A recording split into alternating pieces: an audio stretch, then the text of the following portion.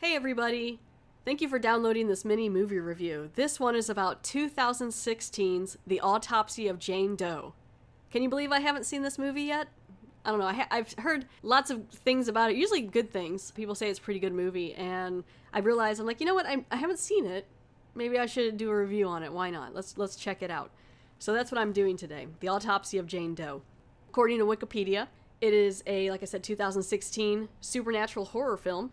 It stars Emile Hirsch and Brian Cox. It's about some coroners who they discover some supernatural phenomena, it says here, while examining a body of an unidentified woman. That's why she's named Jane Doe. That's, like everyone knows, that's usually when they can't identify a body. If it's male, I think it's usually John Doe, and if it's female, it's Jane Doe. This is Overdahl's first English language film. It was released at the International Film Festival September 9th, 2016. It was distributed by IFC Midnight, and it was released to the U.S. December 21st, 2016. Oh, right in time for Christmas, hey. Sitting down with the family to watch Autopsy of Jane Doe, all around some eggnog and some gingerbread cookies. It runs 86 minutes, and it made $6 million at the box office, and received positive reviews. So I don't want to get too much into the plot or anything like that. Like I said, I know some of it, and I've heard that it's good, and so I'm going to go check it out. So I'm going to go check out 2016's The Autopsy of Jane Doe, and I'll be back to let you know what I think.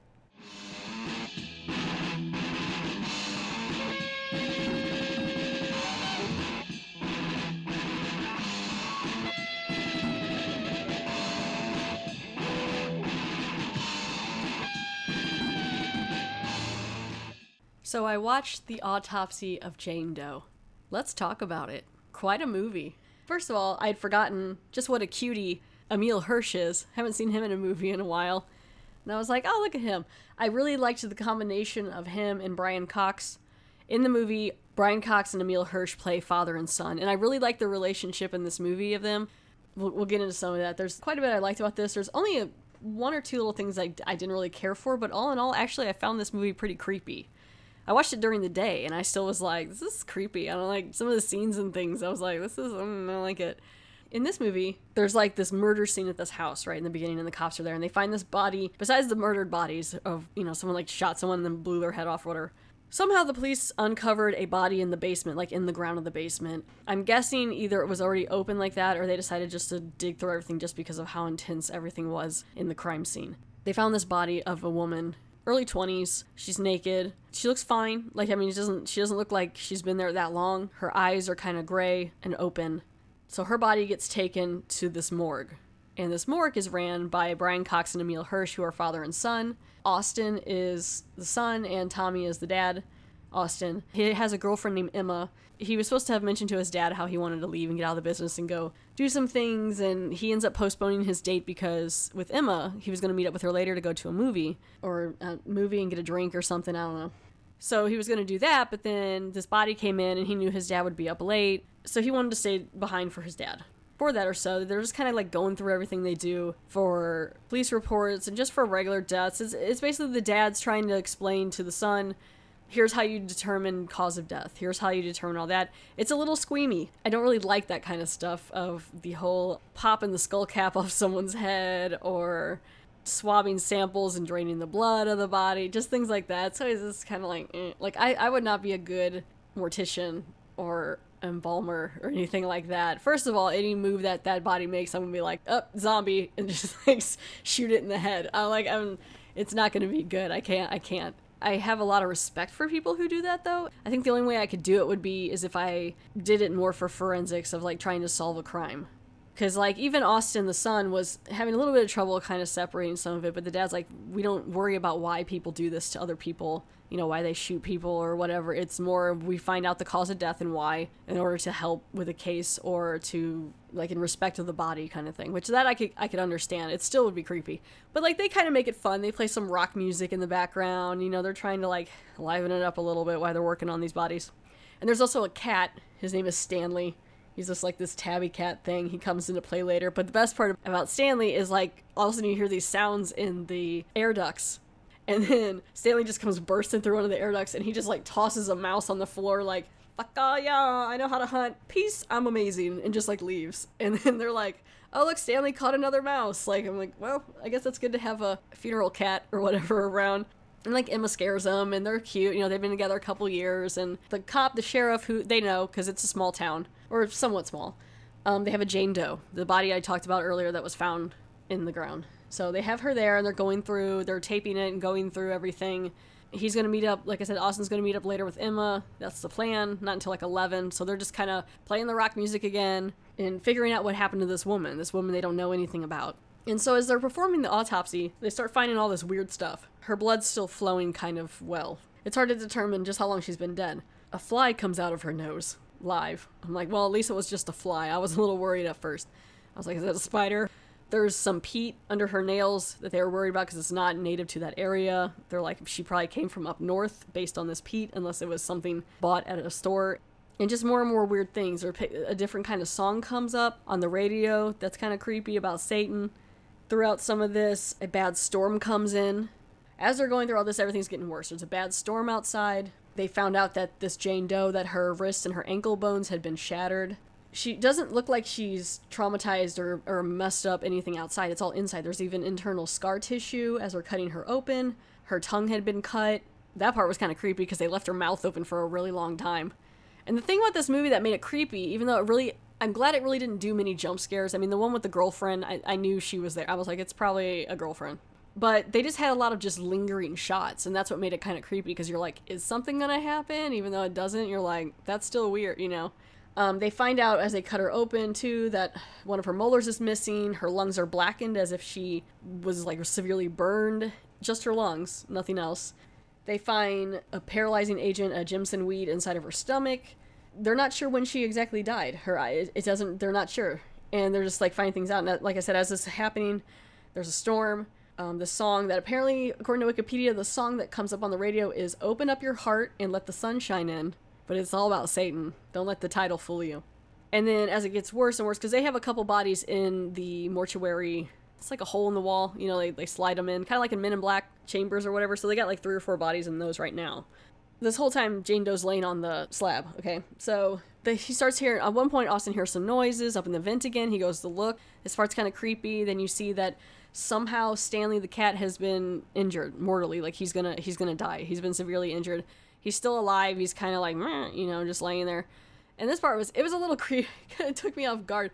Because you can tell, like, even though they work with death a lot, they had a lot in their life, too. You find out that Tommy's wife, or Austin's mom, had committed suicide.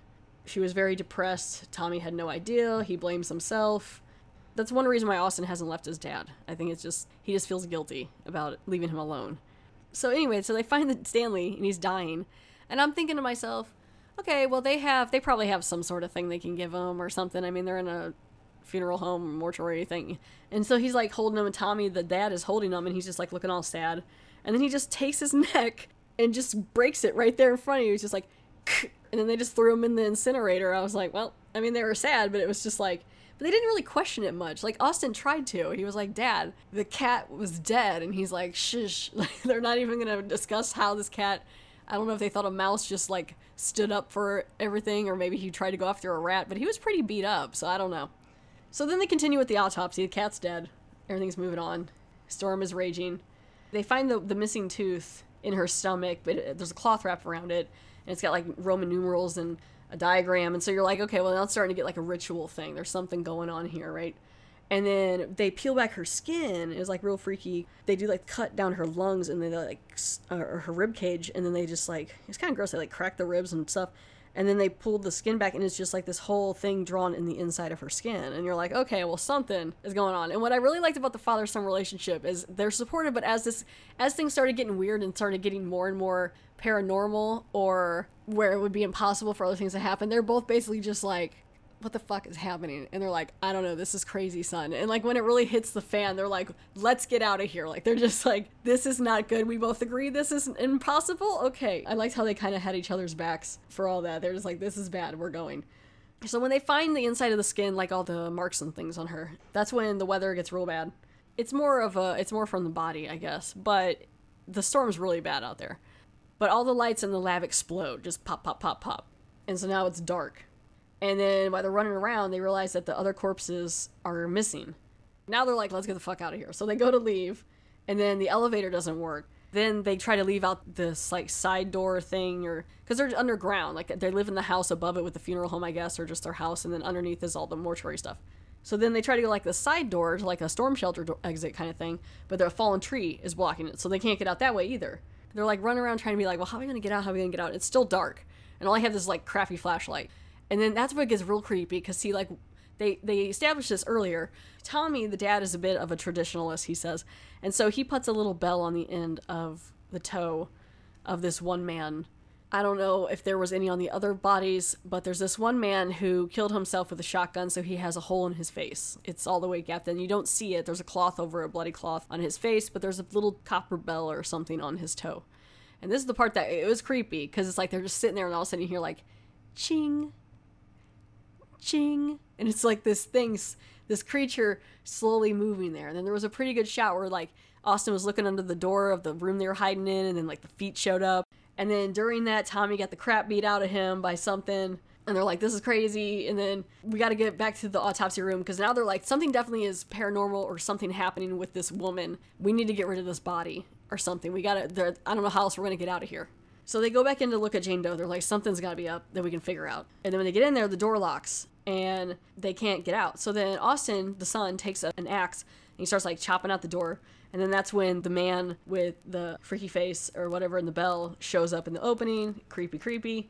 They decide to set Jane Doe on fire. Austin's like, I can't take it anymore. He pours a bunch of chemicals on her, sets her on fire. It like lights the whole room up. It burns the ceiling. It burns everything. Like they're trying to put it out with an extinguisher, and then it just dies down on her. It was kind of a cool effect. Like it didn't burn her at all. It just flamed around her, and then it died down, and then it was gone. And they were like, well, crap. So then the elevator turns back on, but the doors now, they won't close. And then like that, the little ding dong or the little bell corpse is after them again, and you see his face, like the cloth fell off. They found like the bloody cloth. He just walk around. It's all creepy. Austin takes the axe and he starts like hacking against this corpse, right? And then when they exit the elevator, they find out that Austin has killed Emma. And it was pretty sad. Like he got her pretty good. Even his dad was like crying. He was like, I'm so sorry, son, we have to go. Because now the elevator can close and is working. He's like, we can't take her, and he's just so sad because it was his love, He's only like in his early 20s. He'd been with her for a couple of years. They were very cute. So now they're definitely sure that Jane Doe is what's doing all this. All right, so they're like, we really got to figure out what's going on. I don't know why they decided to look under the microscope. That wouldn't have been my next guess, but they take a piece out of her brain. They're like, we haven't looked in there yet. Let's do it. And they find out that her brain cells are still active. She's still alive. Then they look at the cloth that they found in her stomach, and they were like, oh, look, if you fold it over, it says like Leviticus 20:27. And I was like, oh, we're getting biblical now. So they looked that up, and it has something to do with condemning witches and the year 1693. And that's when I was like, well, crap. I know where they're going to go with this. It kind of was a bummer to me. When I heard 1693 witches and the fact that she was from up north, I was like, well, damn, they're going to go Salem witch trials, aren't they? That's what they're going to do. And that's, of course, what they said next. They're like, oh, she must have been Salem witch trials. Tommy, the dad, was like, well, I mean, there really wasn't anything there. It was more just fake. What they figured out is the people of Salem took an innocent woman, transformed her into a witch somehow. By whatever ritual they were trying to do to get rid of her as a witch, they turned her into a witch. Suspending her own life. She's still a corpse, but she's been around. I was like, she looks great. She's been around since 1693. Look at her. She looks great. But she's still like just bringing whatever curse she has on her wherever her body goes. It's safe to assume that those people in the house where they found her body, she had something to do with that, of them killing themselves or killing each other. She's like this whole thing. She wants revenge for what has happened to her, And so the dad, Tommy, he's like, okay, well, maybe if I reason with her, he's like, my wife's not around. I feel like a piece of shit. I should have saw it. I love my son. What if you just take me? Take me as a sacrifice, spare my son. The whole time, like, Jane Doe's just laying there. That's why I said it was creepy. It's just like she's just there, like a dead body on the thing. And Tommy's like, just take me, it's fine. And Austin doesn't know this is happening. He's just over there trying to get out. And then all of a sudden, it's kind of creepy, like his ankles, the dad's ankles and wrists shatter. And you see it, it's like they break, just like the wound for Jane Doe. All the wounds happen to Tommy that she has. And as this is happening, her wounds are healing. Maybe ending her curse. I don't know. By having to sacrifice, I don't know. All the other people she killed, I don't see what the difference makes. That she wouldn't have been over by now. So Tommy then is like, just like losing it. His lungs are on fire, his tongue is gone, stuff like that. And he begs his son to kill him. So then Austin has to stab his dad in the chest with a knife. So then he's dead. He thinks he hears the sheriff outside. So he goes to run. It's a hallucination. He can't get out the tree. He's like, I'm trying to push the door open. He's like, there's a tree on it. And he's like, you can get out. And he's like, no, I can push it. I can't get out. And then that's when that song starts up again and stuff. So he's like, crap. So he is on the ladder and then he sees the hallucination of his dad and he trips over the railing and falls to his death. I think he like breaks his neck or hits his head on the ground. So then the storm ends. And this part was kind of cool to me. The next morning you find out from the radio that apparently there was no storm. All that turmoil going on the outside of the building, not that they showed it separately, but it was all just part of the thing. Because in the radio they were like, oh, it's been 4 straight days of sunshine. And you're like, last night it was a flood warning with like a hurricane or something. Like it was pretty bad. I mean, it wasn't a hurricane, but it was like really bad.